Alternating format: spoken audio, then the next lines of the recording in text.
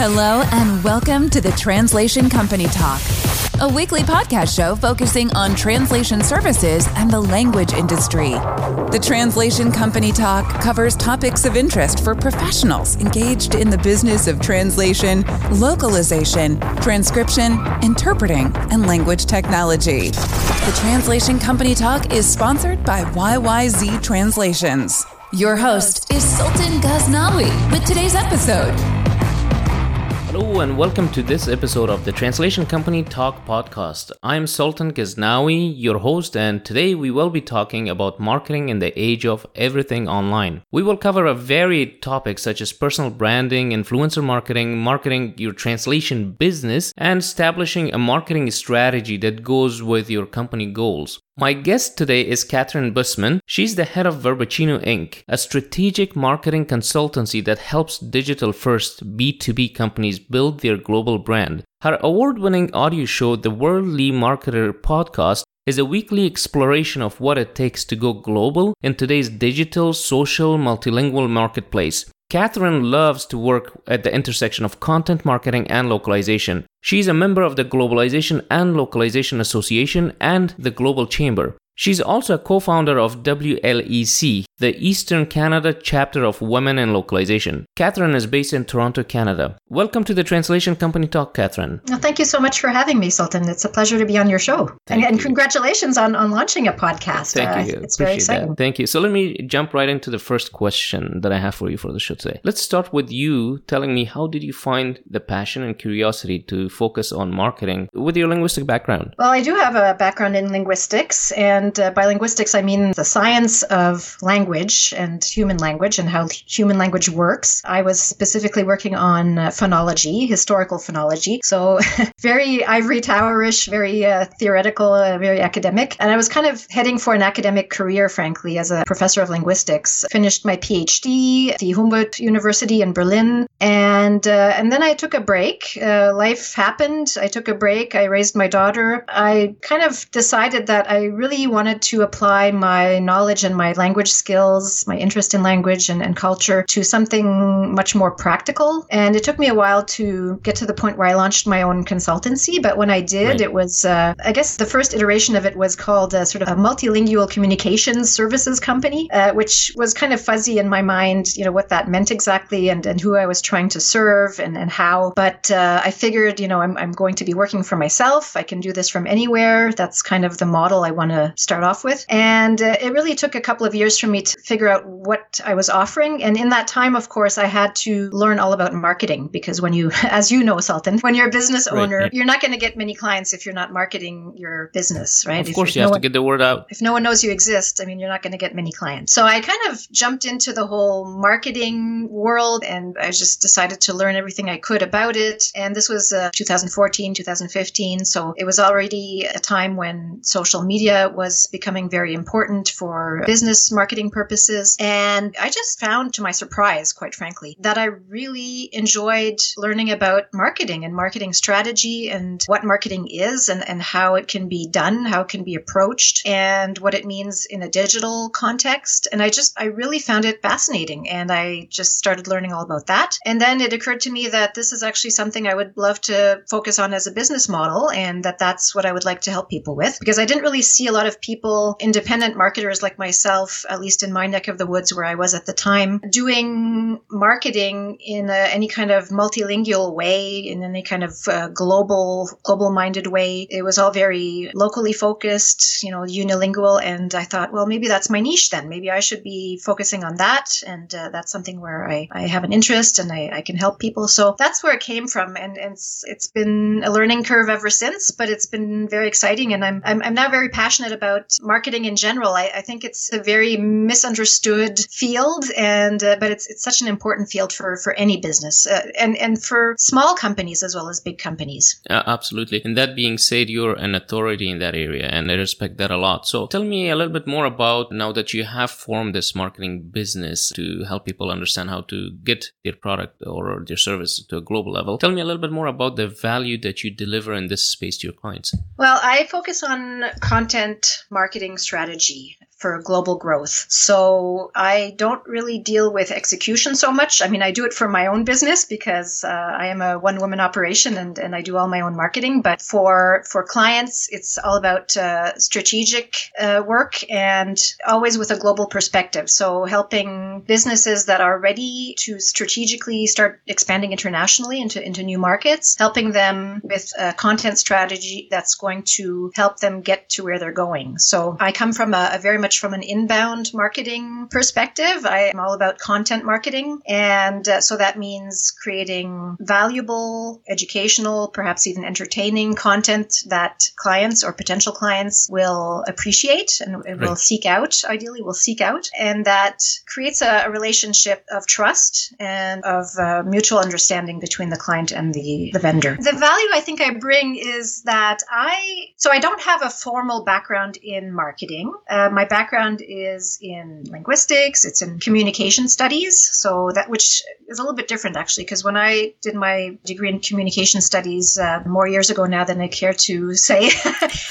it was very much about the theory of mass media. And at the time, of course, that meant television and radio and newspapers, magazines. There really was no internet at that time. So theory of mass media and then, my linguistics background. I come at marketing from a very different perspective than maybe someone who has a degree in marketing.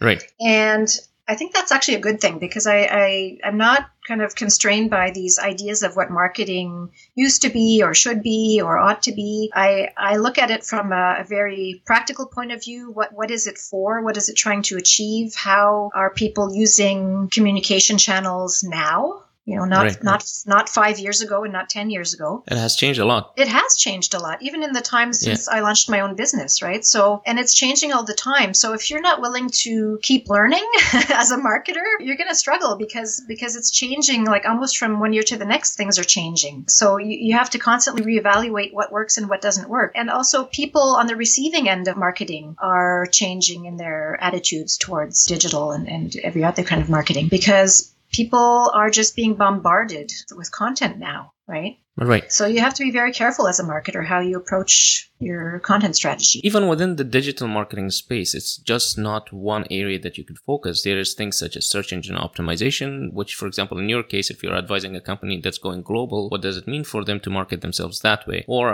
there's also social media marketing if you're going through LinkedIn or especially in the B2B environment, right? And then there's email, and then there's so many other channels within the digital marketing space that one can focus or concentrate. And picking up the right channel is what actually will make the difference compared to just yelling to a crowd of people that don't care about your product or service. Absolutely. And so it goes back to actually the first rule of marketing, which I don't think will ever change. A lot of things change, but this doesn't change. You have to know your audience. You have to know where your customers are, and you have to understand your customers. And so if your customers are on Facebook, then be on Facebook, right? If your customers are on LinkedIn, then be on LinkedIn. Maybe they're on both, right? But they're on Twitter, be on Twitter. And I mean, I'm on a few different platforms, and most people are. Like if you look at, statistics on how many different social media platforms people are on average, like I think the global average is like people are on at least 6 different platforms. Now, they might be doing completely different things on each of those platforms. So you need to figure out where your customers are and which platform is suited for which function, I guess. Yes.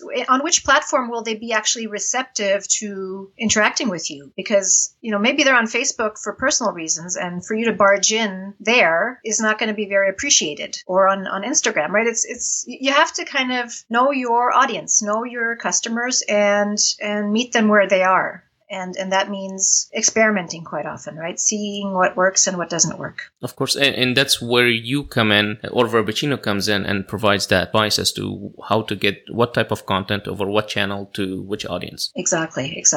So since this show is geared towards language translation companies, and most of these companies are global in nature by default, from where you sit, what do you see as the landscape where the LSPs are? Do you see a good balance of proper marketing and sales strategies in place, or do you see a lot of people winging it? I see a lot of people winging it. Yeah, I see a lot of different things. What I'm seeing a lot of lately, and I think it's because people are maybe a bit more people are looking for work than perhaps before, or maybe it's just that more people are aware of me. I noticed that, yeah. But I'm getting a lot of cold emails recently, which wasn't always the case. So I'm not sure what to attribute that to exactly, but I'm getting a lot more cold emails than I used to from people who are language vendors, whether they're freelancers or agencies. Right. And I guess they think or they hope that I am a potential buyer. And so they reach out to me. And what strikes me most of the time is the complete lack of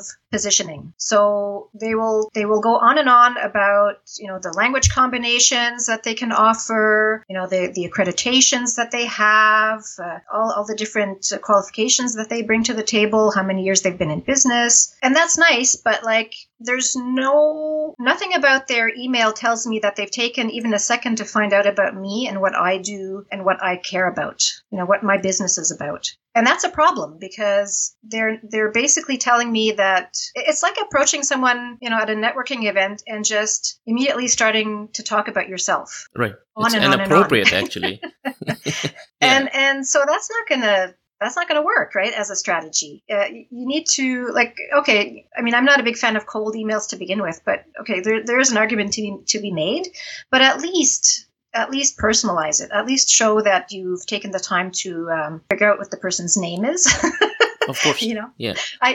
Sultan, I got an email the other day that started with, it was from a language vendor, and it started with "Dear Sirs." That's one way for me to immediately delete the email right then and there. Well, just to share my experience. I'm not interested in any. I got an email a couple of weeks ago, actually, from someone, I'm guessing from Asia, and it's a language translation company, but at the bottom they said, we are also selling PPE, masks and hand sanitizers. So that tells you how focused they are, and I guess it's also a symbol of desperation to some degree to me. I think I know who you're talking about because this was discussed, I think, on the Slater podcast and on LinkedIn. And so, it's unfortunate because that's the kind of thing that damages your brand, right, as a company. And so you have to be very careful. And another thing I would say about some of these cold emails that I've been receiving, I'm always, frankly, shocked when I get an email from a language vendor and there are typos and grammatical mistakes in it, because that's a sure way for me to put you on my blacklist of vendors I would not choose to work with.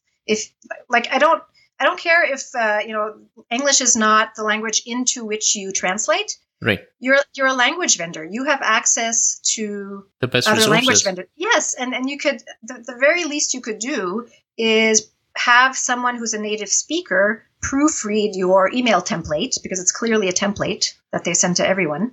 There's nothing personalized about it. Make sure it's proofread. Of course, yes. And ideally, if you want to get really ambitious, and it's not even that ambitious, but at least have a native speaking copywriter sort of reword it for you in a way that's going to be a little bit more engaging. Of course. And I think there are lots of services now offering email blasts. So if you notice, some of these emails are like in the to field, you will notice undisclosed recipient. So it's probably sent to a mailing list and there's no research done and someone just composed it and sent it out. I think that's a way to shoot yourself in the foot by telling people, hey, I just spent some time and some money probably getting this email out to you, but I know I'll probably not get any business. Yeah, it's what I call the spray and pray approach, right? So It's just about volume. It's all about volume. But unfortunately, I think that's counterproductive, right? Because you're not demonstrating any kind of expertise. You're not differentiating yourself from your competitors. And you do have plenty of competitors, as we all know. It's a very competitive industry, right? So of course.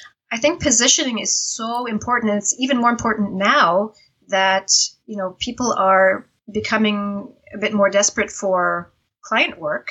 You need to stand out from your competitors. Right. And the way you do that, I think, is by demonstrating that you have a specialization, right? And whether it's in terms of the language combinations that you are able to provide, and sometimes these are very, very specialized language combinations, which are rare and hard to find. That's a specialization. But more often it's going to be, or it can also be, your vertical that you specialize in. And if you don't have a vertical that you specialize in, maybe it's time to find one, because I think that general vendors that, will translate anything for anyone in any vertical are going to have a harder and harder time to find clients. Yes, absolutely. So I think it's time to think about who are your preferred clients that you really enjoy working with, which verticals would you like to work in more, and focus on that. And where you're comfortable, right? Like what are you able to do best, I guess. Yeah, exactly. Okay. So I have listened to the Worldly Marketer podcast. What an amazing show. And you have some amazing guests there. Where do you see is a disconnect in the messaging between the language services community? I'm not talking about freelancers, about language companies and the client side community, the buyer side community. Like, where's the disconnect? From my standpoint, I think you touched on this earlier. There is an issue with explaining actually what we are doing. So where do you see that disconnect is right now happening? I think the disconnect has been there for a while. I always like to say that the first time I ever heard the word localization was several years into having already launched my own business. Right. I'd never heard of localization. And I have a background in linguistics, right? Which is, when I say I'm a linguist by training, I mean something a bit different from what most localization experts mean. But I had never heard of the field of localization. I think if I had heard of it when I was back in university, I would have probably gravitated towards that. But it wasn't offered where I was. I was at the University of Ottawa. I mean, there was a translation department, but that to me was not something that I was pursuing. So I think localization is like the best kept secret within the ecosystem of global business. I really do, because no one outside of localization circles knows that it even exists. I know. And I think, you know why I think that is? Localization people are not very good at marketing themselves outside of their own business. And I'm just going to put that out there, and you can disagree with me, but like I had never heard of it before I got into my area and started to connect with people in localization and realized, it's a thing, right? It's a thing that is actually super interesting and that I want to learn more about. To most business people, they've never heard of localization, even if they're doing global business or aspire to do global business. So that to me is a failure of marketing. Absolutely. on the part of the localization industry. I think localization people are really, really good at talking amongst themselves. To each other, of course. Yeah, and you see that at conferences like LokeWorld, which is great. It's a great conference. But not a lot of participants on the client side there. It's mostly vendor side people. And that's fine. And it's important to stay on top of what's happening in your industry, but it's not really helping to get the message out to people outside of the industry who actually would really benefit from that expertise, right?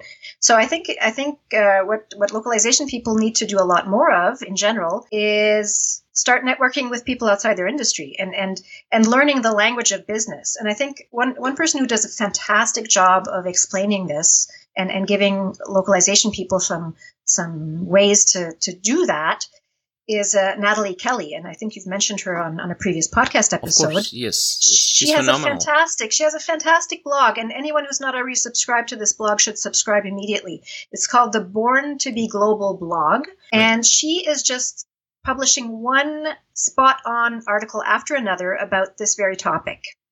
And it's all about how, localization people who, after all, are in the business of communication and who have a passion in general, have a passion for languages. It's time for them to learn the language of their clients. The language of business, of course. Yes. Yeah, I noticed that as well. I think it in part has to do with the fact that we're too focused and we are such a fragmented industry where everybody is trying to get the work done as opposed to trying to get people educated on this. So unfortunately, yes, it has lagged behind. But I think now with the advent of content and the volumes that are happening, people are noticing this industry and what we do. So we need evangelists, as you mentioned, people like Natalie Kelly and yourself, of course, to get the word out. And you're doing an amazing job on your podcast. Well, it has sort of become a bit of a mission of mine with the podcast, especially, is to kind of try to bridge that divide and I guess educate localization people about what clients care about and educate clients, potential localization clients, about what localization brings to the table in terms of value add for their business. And that's what clients care about. They don't, honestly, don't talk to them about what's under the hood. Like if we want to use the analogy of a car, Right. like honestly, like clients don't really care about how the motor works, how the engine works, all the latest innovations under the hood there. That's something you can talk about to your colleagues in the industry. If you find a client who cares about that stuff, great, talk about that too. But most clients don't really care about that. What they care about is that the car is going to get them to their destination, where they're trying to go in terms of the end product. Yes, the business outcomes is what they care about. So talk to them about business outcomes. Okay. That's what they care about.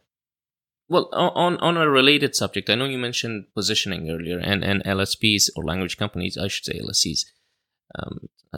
Bad habits die hard. So language service companies have a hard time differentiating in this crowded language marketplace. I think there's a lot of language companies, small, medium size. I think in North America alone, there's some 20,000 or something.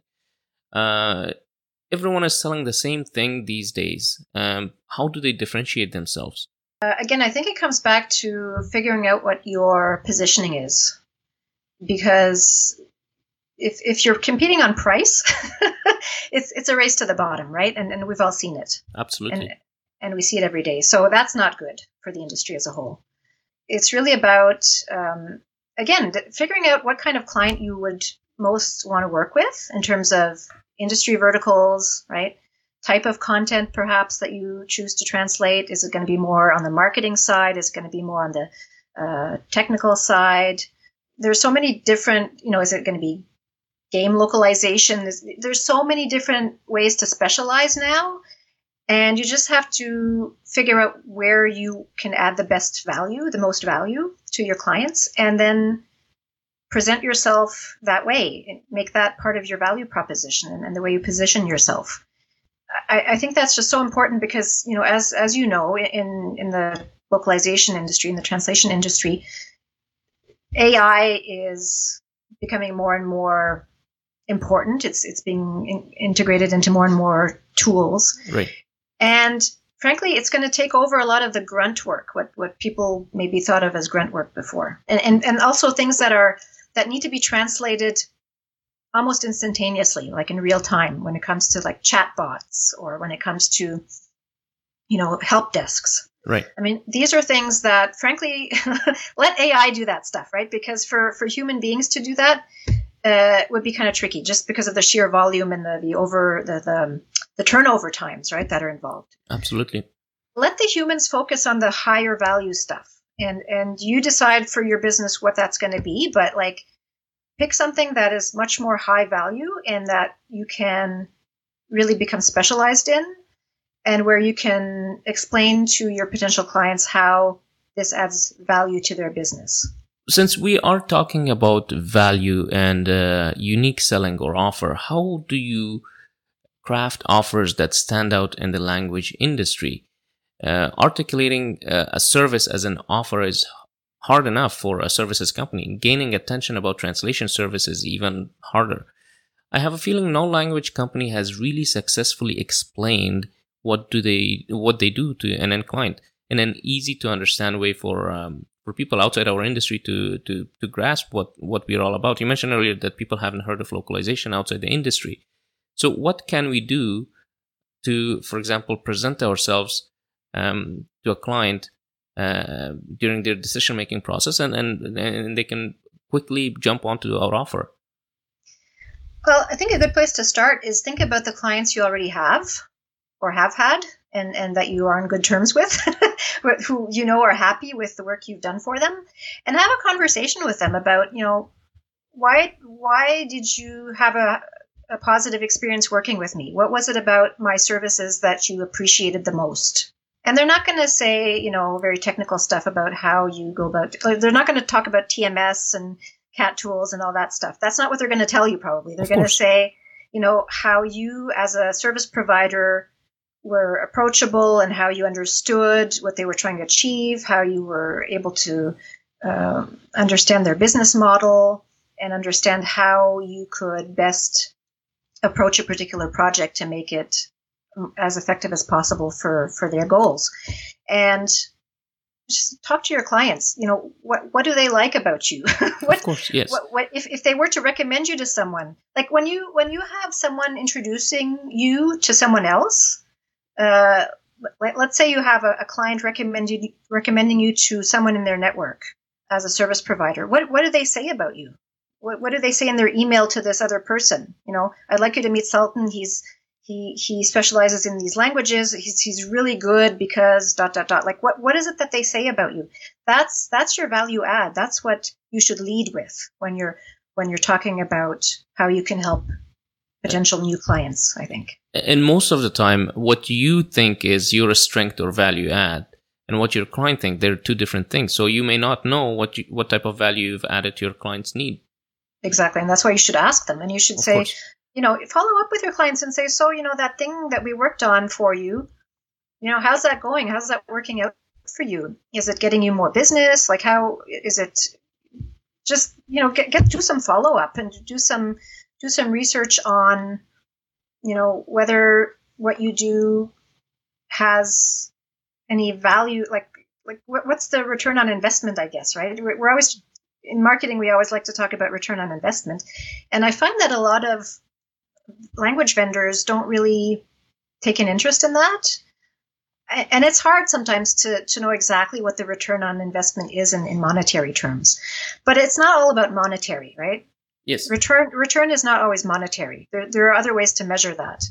But I think it's time that language vendors start measuring ROI. ROI for their clients. And the only way you can do that, of course, is to ask your client, follow up with your client, and have a conversation about that. Okay, so moving on, let me ask you about who should we sell to? You talked about audiences earlier. Most translation companies sell to anyone interested in buying their service. Whether someone needs a birth certificate or a helicopter manual translated, they want to do both of them or all of them. That's not the right way to market and build expertise, is it? Well, it depends on what kind of service provider you want to be, right? If you want to be a jack of all trades and you want to be everything to everyone, fine, do that. But I just don't think it's a very good business model. I don't think it's going to help you grow as a business. It's certainly not going to get you higher value clients. That's for sure. Because higher value clients want to know that you understand their industry specifically. Like, I'm not going to go work with a translator. Like, I work in marketing. Yes. If I'm looking for people to team up with on a project, on a client project, it's going to be a marketing project. And I'm going to be looking for language vendors or freelancers even who specialize in marketing translation. Of course. And even more specifically, I would make sure that they're in country, in the country of the language that they're translating into, and that they're quite obviously immersed in the current culture, the current consumer culture of that market. So that, and on top of that, I would probably look for someone who also does copywriting in that native language, in addition to translating into that language. Because for me, that's important. I want to make sure that they understand. I want to make sure that they understand marketing, right? Right. If you're looking for someone who really understands legal, then look for someone who specializes in legal translation. If you're looking for someone who really understands pharmaceutical, then look for someone who specializes in pharmaceutical. I personally, as a potential buyer, I'm looking for someone who specializes in marketing, and I think every other potential buyer out there is in that same boat. All things being equal, they're going to go with someone who's specialized in their vertical. So someone who's an SME in a specific subject matter. Sure. It could be a freelancer. Right. I don't mind working with freelancers. If I'm putting together a team for a specific client project, maybe all I need is one or two really good freelancers, and that's all I need. If I'm a big enterprise level, buyer, then maybe what I really need is a larger agency or LSP that's going to be able to also provide all kinds of, really clever technical solutions. Every buyer is different, and every buyer has different needs, and so you just have to, as a vendor, you have to understand who your ideal client is, and if you don't understand that yet, figure it out. And then make that ideal client the focus of your marketing strategy. So on that subject, Catherine, how do you do some soul searching to find what is best in both your capabilities and customer demand, and that you could marry the two and build a proper product or service that you can market? I think you go on based on where you're best, where you feel you do your best work. Right. Think about clients you've worked with, which were the clients that you really enjoyed working with the most. And you would just love to have more clients like that. I think that's a good indication of where you should focus your marketing efforts. Yeah, just again, I come back to positioning. If people don't see that you have a very clear positioning in a highly competitive industry like language services, it's hard to get noticed and it's hard to sell. It's hard to get, yeah. And also the other thing, I mean, I think I just posted recently a LinkedIn post about positioning, because I've been thinking about this myself for my own, consultancy. Positioning is really the first step, because without proper, clear positioning of your services, it's really hard to build a brand. And by branding, I mean, branding is how you put yourself out there to the world, right? As a business. Right. Or even if you're just a freelancer, you still have a brand.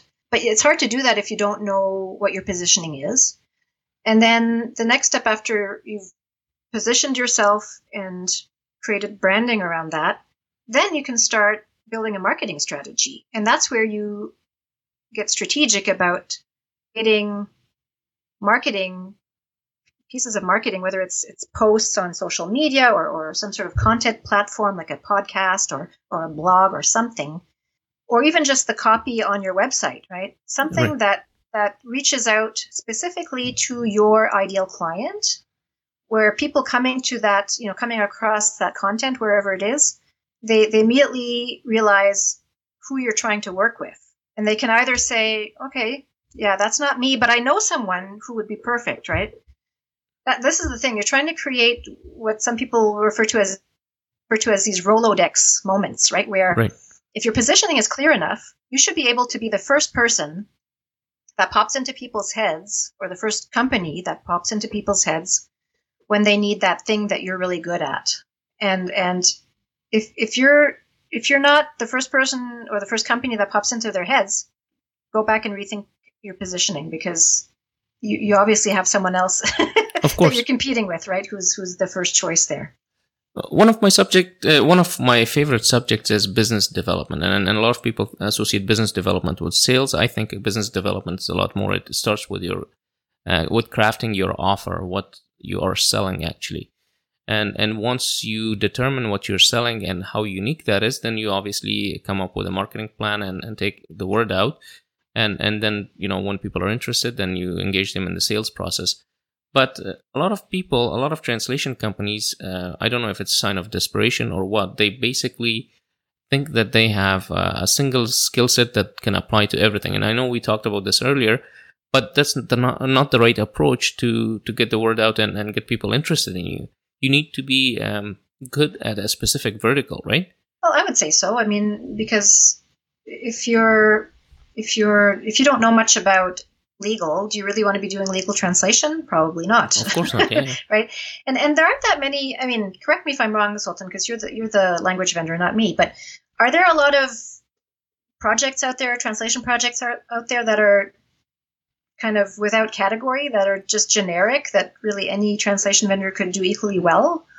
I mean, don't they all fall into some sort of category, whether it's more technical translation or more kind of marketing translation or what have you? I mean, there's so many different areas to potentially specialize in, and I think even subcategories within those. Like if you're talking about medical, I mean, there's medical devices, there are pharmaceuticals, and so forth. And the more laser focused you are, the more you're an expert in a specific area, and probably the more demand there is for your skill. Yeah, and the less replaceable you are, right? You're not one of many. You're the person for this thing, right? Absolutely. So that should be your goal. You should be, as a language vendor or as a freelancer, certainly you should be, I think, try to position yourself as the go-to expert for this particular niche. And that may be counterintuitive because you think, well, but what about all the other clients I could be working with?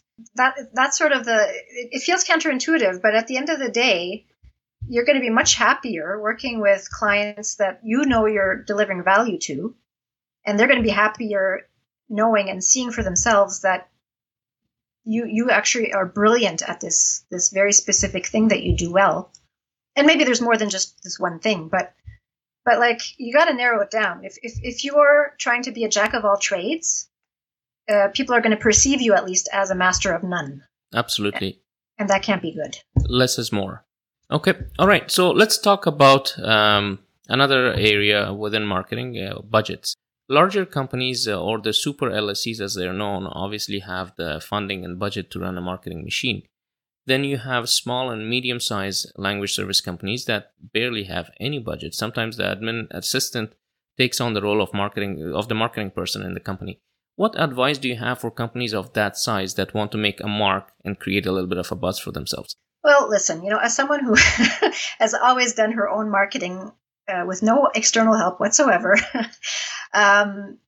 you can do it. If I can do it, anyone can do it. Does it require an investment in time? Does it involve a really sometimes very steep learning curve? Absolutely. Right? But it's what you have to do. And if you can't outsource it, then you have to do it yourself. So you can either spend money and outsource it to someone who understands your brand and understands what you're trying to achieve and understands who your ideal clients are. But the person who knows all this stuff the best is you. What you maybe don't have is the marketing kind of know-how. But that's something you can learn. If I can learn it, you can learn it too. So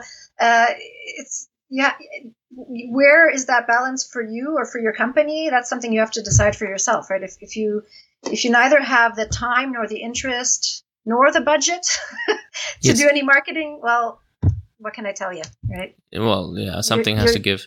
You're going to struggle, right? Absolutely. So that's a good segue to my next question. Let me give you some context before I ask this question. So I spoke with someone not too long ago and I asked him, how do you translate your content within your company? He said, well, we have one of our engineers every Friday translate the documentation. I said, that's 1 day out of the 5 days in a week. He said, yeah, that's 20% of his engineering time that he's spending on translation. So that got me thinking, can marketing of a specialized expertise, such as localization in this case, be outsourced entirely? So that the LSC doesn't have to spend their time doing the marketing. Is it cost prohibitive or efficient at all? For the LSC to outsource their marketing? Yes. Well, I think it depends on the LSC. If you have people in-house who are sort of naturally gifted marketers, and you may have those people in-house, that's great, right? But it is kind of a full-time job. Like, let's not kid ourselves. It is, or at least a part-time job, depending on, how ambitious you want to get. If you want to have a blog, if you want to launch a podcast, there's no upper limit, right, to what you could be doing from a marketing point of view. Right. But not all of it's going to be strategically worth doing. So think about what resources to do. If you have people in-house who are naturally kind of interested in marketing and who maybe have a knack for it, who are very intuitively gifted in sort of crafting marketing copy and they're good on social media. They're good at understanding the brand value and you trust them to, for instance, manage your social media accounts on your behalf. That's great. Leverage that. That's great. But, don't expect them to do it in their spare time because it's a lot of work. But if you don't have the in-house capabilities, you're going to have to outsource it. And that's an investment. It's just like localization, right? Of course. Yes. It's an investment. It's not a cost. It's an investment. So is there a specialized type of marketing that is good for the language industry to promote its values and what it offers? Because I don't think a standard marketing person can do a good job of explaining what we do. Well, maybe the solution is to seek out localization experts who specialize in marketing translation or transcreation. Maybe convince them to do your marketing for you because they might be in the best position to bridge that gap. Do you know what I mean? Of course, yes. So that's one way to look at it. Anyone who has sort of a foot in both worlds, who understands how to speak the language of the clients, who understands what goes on the vendor side, right, would be in a position to sort of bridge that gap and be able to translate the value proposition that the vendor is trying to convey to the client or potential client. For a moment, I want you to think about the hardest problem in marketing translation services. What is the best way to approach it? I think, in my opinion, the hardest problem is just communicating our value proposition, what we are offering to people. Yeah, I mean, that's definitely a problem that I'm seeing. So I would agree with you there. How do you solve that? Again, I mean, I think you have to get outside your own industry and just take more of an interest in what people in the business world care about, and then figure out how what you do as a localization expert or as a translation company can do to solve some of those problems that they have. I really think it's all about being more client focused at the end of the day, right? Of course. Focusing all your messaging, your marketing messaging on the client, not on yourself and what you do, but on the client and what they're trying to achieve. I have noticed that a lot of companies or translation companies, when they try to engage with their clients could be in a number of different industries. They do not speak their client's language. They do not use the same terminology or even abbreviations that the client uses to describe the nature of their business or what they do. And that kind of puts a little bit of a disconnect between the service provider and the client. How, in your opinion, how important it is for the translation company to understand the lingo being used in their target industry? Well, it's crucial. It's absolutely crucial. I don't know how else to put it. I mean, if you're a marketer and you're trying to work with a business to help them with their marketing efforts, you can't really do that if you don't understand what the business does and who its target audience is and what their value proposition is. It's your job as a marketer to understand that. And I think localization efforts are the same, right? Because you're working with content, and that content always has a purpose. Absolutely. Whether it's marketing content or technical content or any other kind of content. Content doesn't exist in a vacuum. It always has a purpose. So your job, I think, as a localization expert is to understand what that purpose is.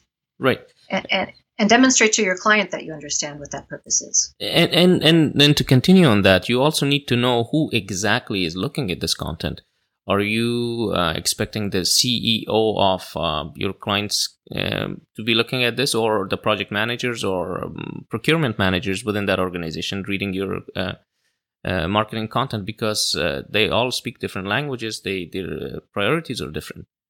Absolutely. And as a localization vendor, you're in the best position to make sure that the content that is localized with that in mind. So, but it comes back to what I was just saying. Content has a purpose. So it's your job, I think, as a localization vendor to take a really keen interest in what the purpose of that content is. And that means, obviously, who is the target audience for that content. Just curious to ask you, since you're in the marketing industry, what job title normally looks at content coming from the translation industry? Is there any consensus on that? All kinds of different people in a business organization would be interested in translated content, right? Anything from the marketing team to the engineering team to the sales team to the PR team and everything in between. I mean, there's localization. If you look at how localization teams at really large enterprise companies operate and who they help within the company, within the enterprise, they work with every other team in the enterprise, basically. And that further complicates the effort to get the message out to the right people, because there's such a wide variety of different job titles. Well, and that's why you have to I think as a vendor, that's why you have to specialize, right? Right. It's one thing to be in-house and to know exactly who you're working with and why. But if you're an external vendor, you need to get really clear on who you're trying to work with within those companies. And because frankly, large companies, large enterprises have multiple vendors anyway, right? To help them with different kinds of things. There are two types of language companies these days. There are those that are simply marketing powerhouses. Without giving any names, they blast hundreds of thousands of emails and flyers every week. But their operation is basically subpar. They're spending a lot of time marketing. Then you have the companies that are big on operations and they lack on marketing. What is the right balance? I think the right balance is when you have the right balance when you're attracting the right kinds of clients, and that can be different for every vendor, right? I mean, it really depends on who you want to be working with. But if you are not getting the clients you want, then go back to your positioning, and then look at your branding, and then look at your marketing strategy. And that brings us to strategy. So let's talk about strategy development. What does an LSC owner need to think about when developing a marketing strategy? I think as an LSC owner, the first thing you need to make sure of is that you can be found, that you have some kind of virtual real estate where people can find you no matter where they are. That's usually a website. People aren't going to magically find that website, though, so you have to start working on a marketing strategy to help people find you, and that marketing strategy should always lead them back to your website. Right. That marketing strategy is going to involve digital channels, like social networks. But the one thing that you really should do, and there are very few markets where this wouldn't apply, is you need to start building your email list. Because even if, your domain, like your server where you have your website goes like poof tomorrow and it all disappears. It has happened. If you at least still have an email list, right, that's you can rebuild with that email list, right? That's what you really need to hold on to. It's yours, right? You have, those are the people who want to hear from you, who want to work with you potentially. Right. So that email list is the number one thing you need to start building if you haven't been doing that already. It doesn't matter whether you're a freelancer or whether you're a larger company. You need to start building your email list. And there's all kinds of ways to do that, but no one can take that away from you once you have it, right? Of course.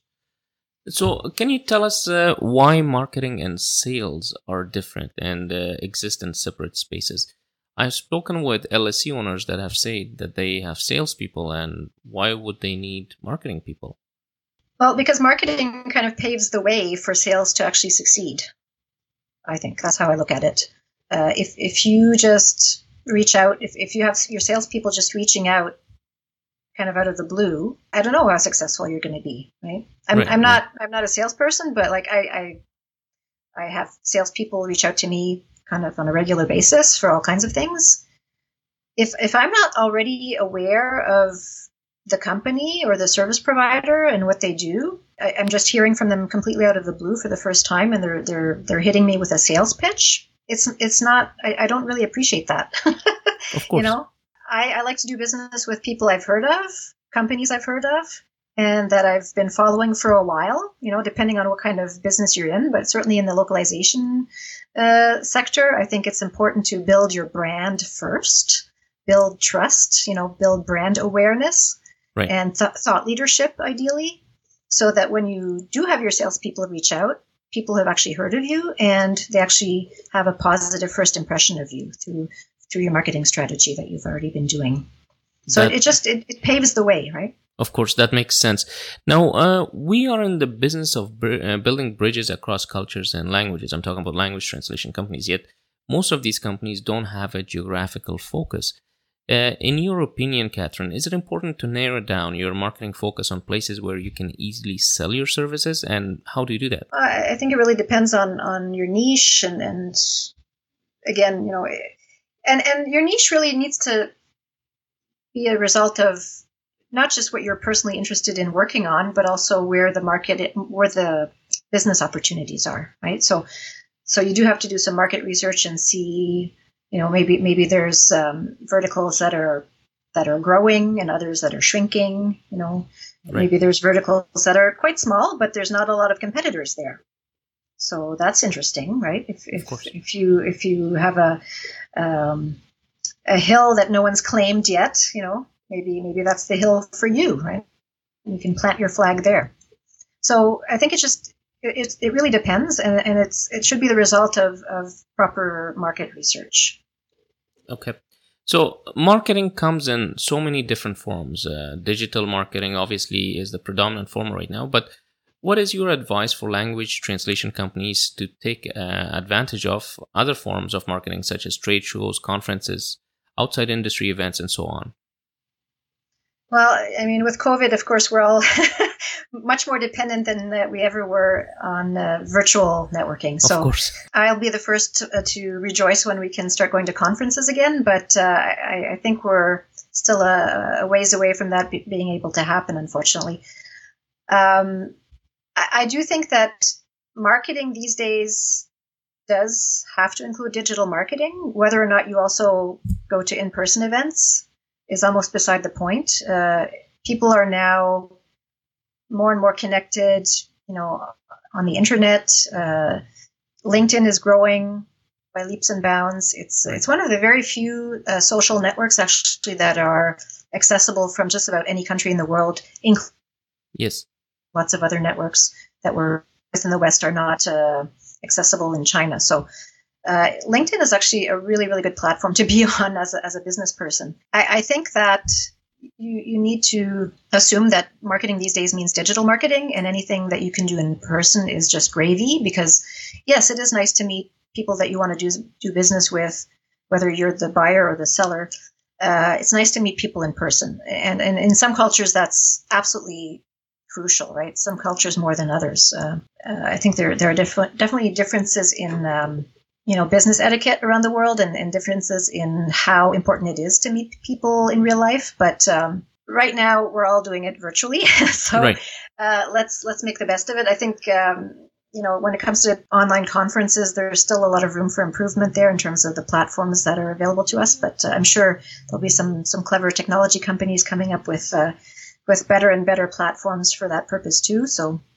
Well, that presents a huge opportunity for even the translation companies to chime in, and probably it's a new area that they could embrace. Right now, we do very little with these type of events. I guess it's new for everybody. Yeah, and I think, I've seen some really great, examples of online conferences that work quite well. It's not the same as in person. Don't get me wrong. Yes. It's never going to be the same until we all have 5G and we can create holographs of ourselves and wear virtual reality goggles or whatever. But some platforms are already doing a much better job than others for online conference purposes. But there's definitely a lot of room for improvement there. Okay, so let's shift gears a little bit here. Let me ask you about demographics, which is changing right now. The millennial generation has entered the B2B marketplace and workforce, and it's very, very exciting. How do you see their perception of the language service company, and what needs to be changed to spark their interest in our marketing message? Well, it kind of goes back to what I was saying before. I'm not a millennial, but I had not heard of localization before I got into the line of work that I'm in now in global marketing, where eventually you figure out that there is such a thing as localization, and it's actually pretty crucial to any kind of successful global marketing efforts.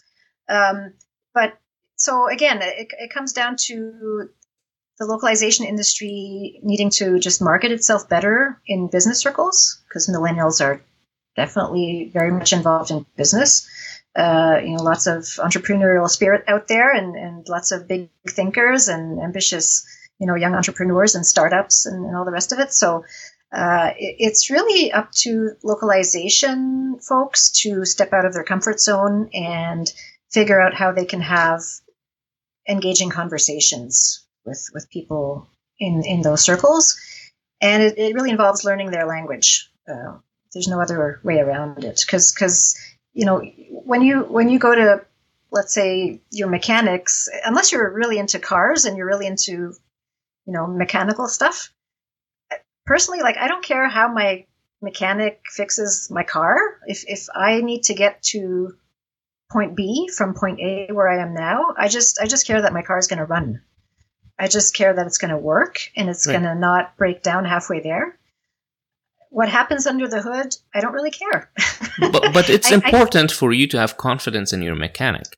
Of course. And that's where the mechanic's message or his promise comes into play, because you don't just randomly go to a mechanic that you don't trust. No, but how do you pick a mechanic that you trust? Like if I'm not someone who really knows whether or not he knows what he's doing under the hood there, I could watch him all day long fixing a car. Right. But I don't know. If I don't understand what's going on there, I'm not going to be able to judge whether or not he knows what he's doing. But I can see by the results and maybe by talking to, my neighbors, my colleagues, my friends, my family, who do you recommend? Who have you worked with? Do they know what they're doing? Are you happy with the results?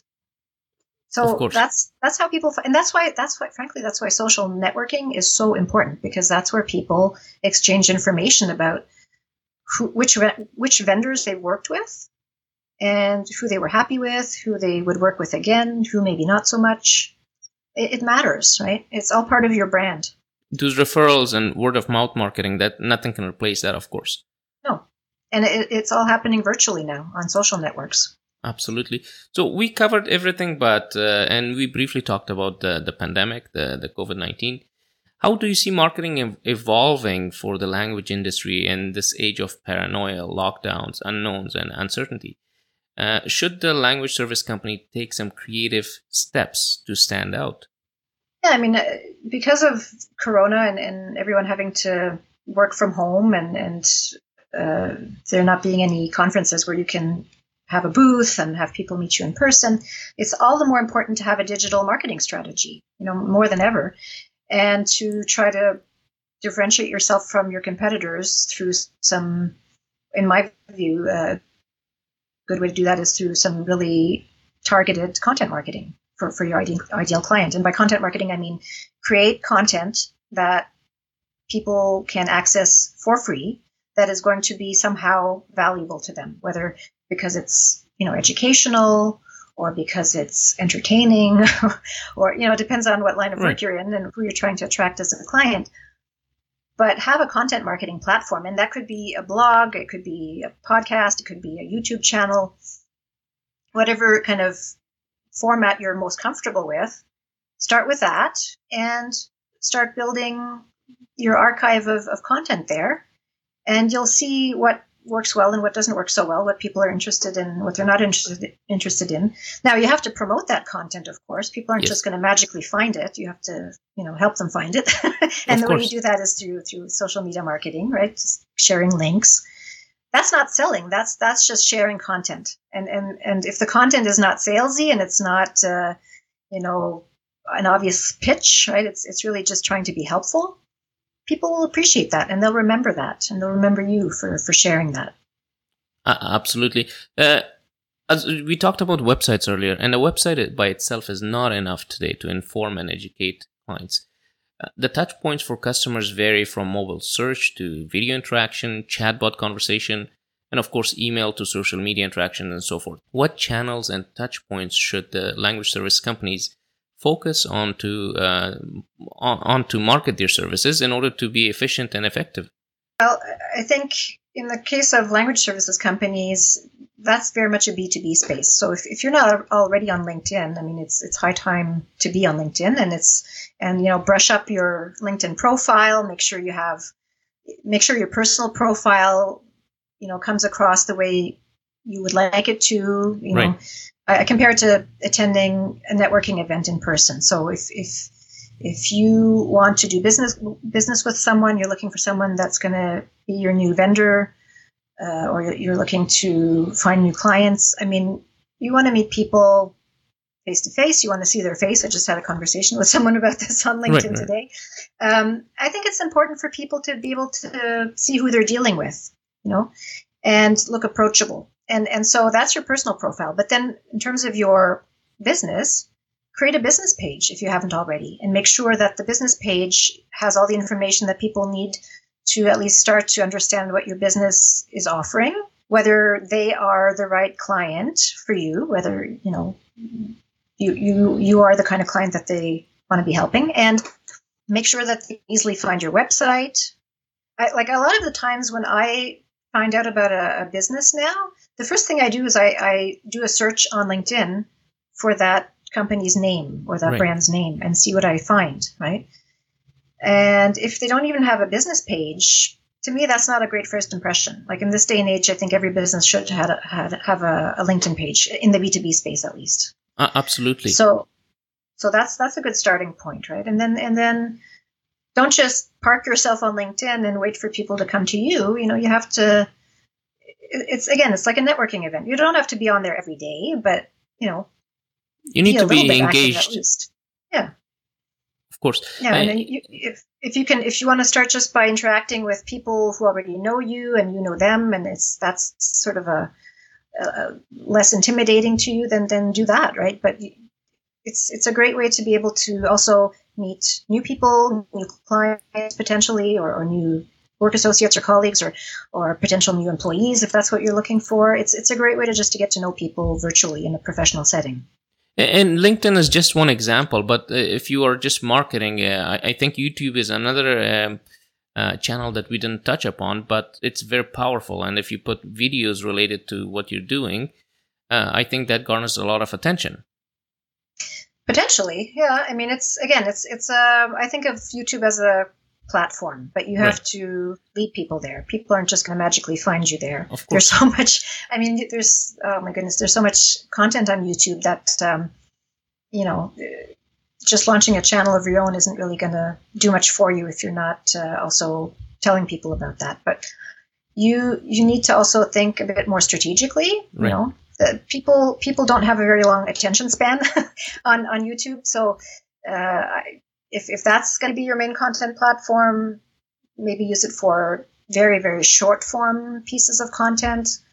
Like I think 3 minutes is probably what you should be aiming for, 5 minutes tops. Right. I don't think a lot of people are going to be willing, especially business people. They don't have time to sit in front of a YouTube channel and watch, half-hour long YouTube videos. On especially localization. If it's just on localization, especially if it's just a talking head, right? Yes. Whereas, and frankly, that's what I love about podcasts, right? Podcasts are, they lend themselves a little bit more to longer form content. I mean, you can do really short episodes too, Right. but you can also do longer episodes. And as long as it's content that people are going to find interesting and valuable in some way, they'll listen to it. Maybe your audience will be very small, but that's okay. Maybe it doesn't need to be very big. Absolutely. You're targeted. It's about quality, not quantity. Exactly. So, and finally, I would like to know your suggestions about any books or on marketing that you would recommend. I learned quite a bit from the Worldly Marketer podcast, but I'm curious to know, where do you get your information and insights on marketing relevant to our industry? That are relevant to the localization industry. Yes. Or to the marketing industry? To the translation industry, things that would apply. The way I figure out what's going on in the translation industry, frankly, is by talking to people like yourself, talking to people at Loquworld. There's the first virtual edition of Loquworld is coming up very soon, so Very that's exciting, going to be and that's a great place to find out who's doing what and how, and sometimes the technical aspect of it goes way over my head. So, and that's another example where I would say know your audience, right? If you're talking to other people who are really interested in the technology side of the localization industry, great. Tell them all about your latest app or your latest tool, to tell them all about the nitty-gritty details. But to potential clients, maybe focus more on the business outcomes. But anyway, I digress. Yeah, Loquworld is a great place. Gala is a great place to find out what's going on in the industry. And there are other more global organizations that can help you out. And just following certain newsletters. I think Natalie Kelly, again, I come back to Natalie Kelly's blog. It's a great way to find out what's relevant to the business community when it comes to localization and how that fits into the business ecosystem. Books per se, off the top of my head, I don't know, but there's so many other sources, follow Nimdzi Insights, right? Nimdzi Insights is always publishing industry related information that is very up to date and informative. Follow Slater, the Slater blog, the Slater News website. They have a podcast now too. So there's more and more, and well, your podcast. I mean, there's more and more podcasts out there that are basically have been created by localization industry people for localization industry people. Right. And it's great. It's great. Now, if you want to find out more about the client side, which is equally important, I think, if you actually want to sell, yes. Take an interest in global business trade publications. Take an interest in one really good resource that is super interesting for anyone, I think, to follow, and it has all kinds of interesting applications, is Simon Kemp of Kepios. That's the name of his consultancy. He is a marketing strategist based in Singapore, and he publishes really, really interesting statistics, up-to-date statistics on global digital trends, how people around the world are using not just the internet, but social media, e-commerce, and all kinds of other aspects of digital communications behaviors. And so forth. Yeah.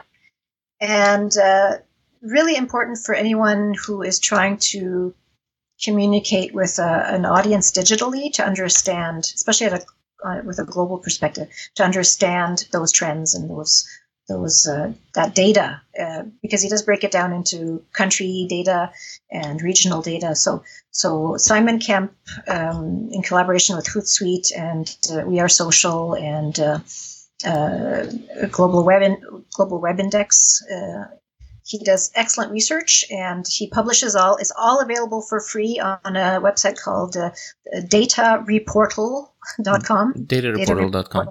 Yeah. Super interesting stuff, and it's all free of charge. You can access all those reports.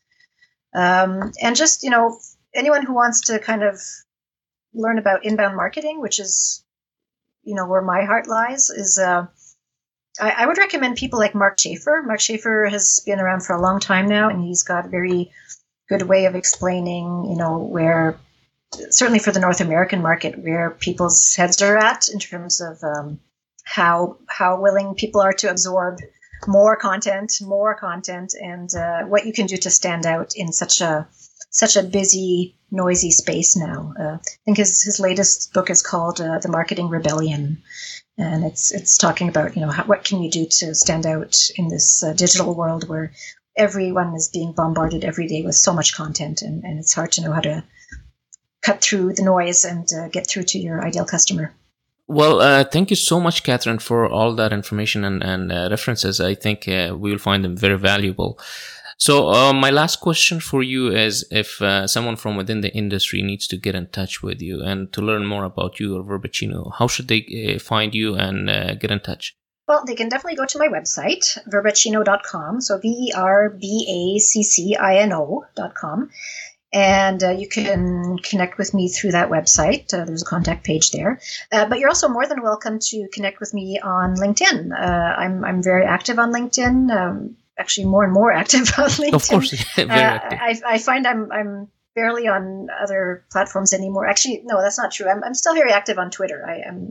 I have a soft spot for Twitter. I think if you know how to use it to your advantage, it's one of the most useful networks for business people. So you feel free to connect with me there too, because I'm there every day. But LinkedIn is my other big one. And send me an invitation to connect. Don't hesitate. I do appreciate people who personalize their invitation to connect. I find that a lot of people don't take the time to do that. And it's unfortunate, because when you get a lot of invitations to connect on a daily basis, it's nice to know why people want to connect with you. Something very quick and simple, but that makes all the difference quite often. So reach out to me on LinkedIn. Well, Catherine, thank you so much. It was a pleasure speaking with you, and I learned quite a bit today. I'm sure our audience really enjoyed this conversation as well. I really hope to have you as a guest in the future, where we can continue this conversation.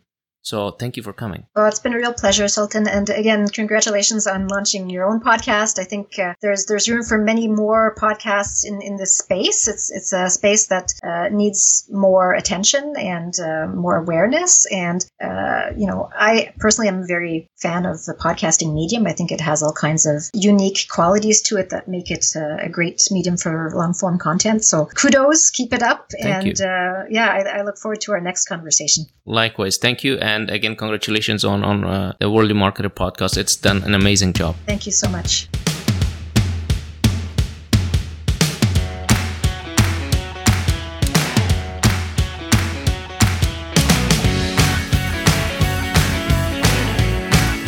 Okay, so we have reached the product review segment for this episode. I take this time to review and rate 3 products normally related to the topic of our episode. The first product I'm reviewing today is LinkedIn.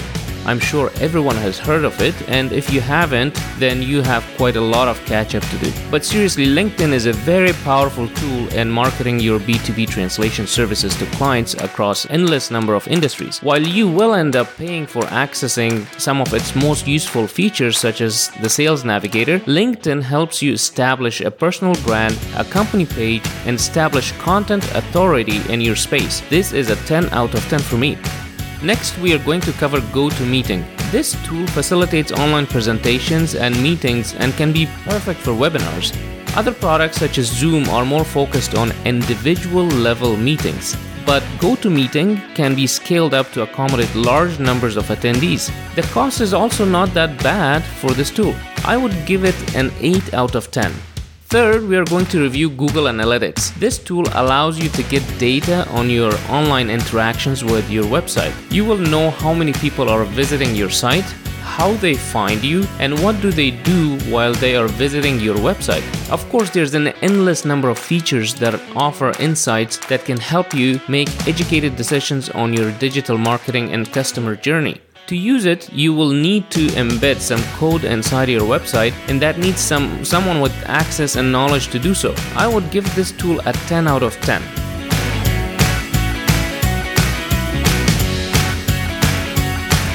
Well, there you have it. We covered quite a bit in the time that we had and hopefully answered some of your pressing questions about marketing in the age of digital web. I hope you enjoyed my conversation with Catherine, and I look forward to receiving your constructive feedback and criticism. If you haven't already, make sure to subscribe to the Translation Company Talk podcast on your favorite platform. Until next time.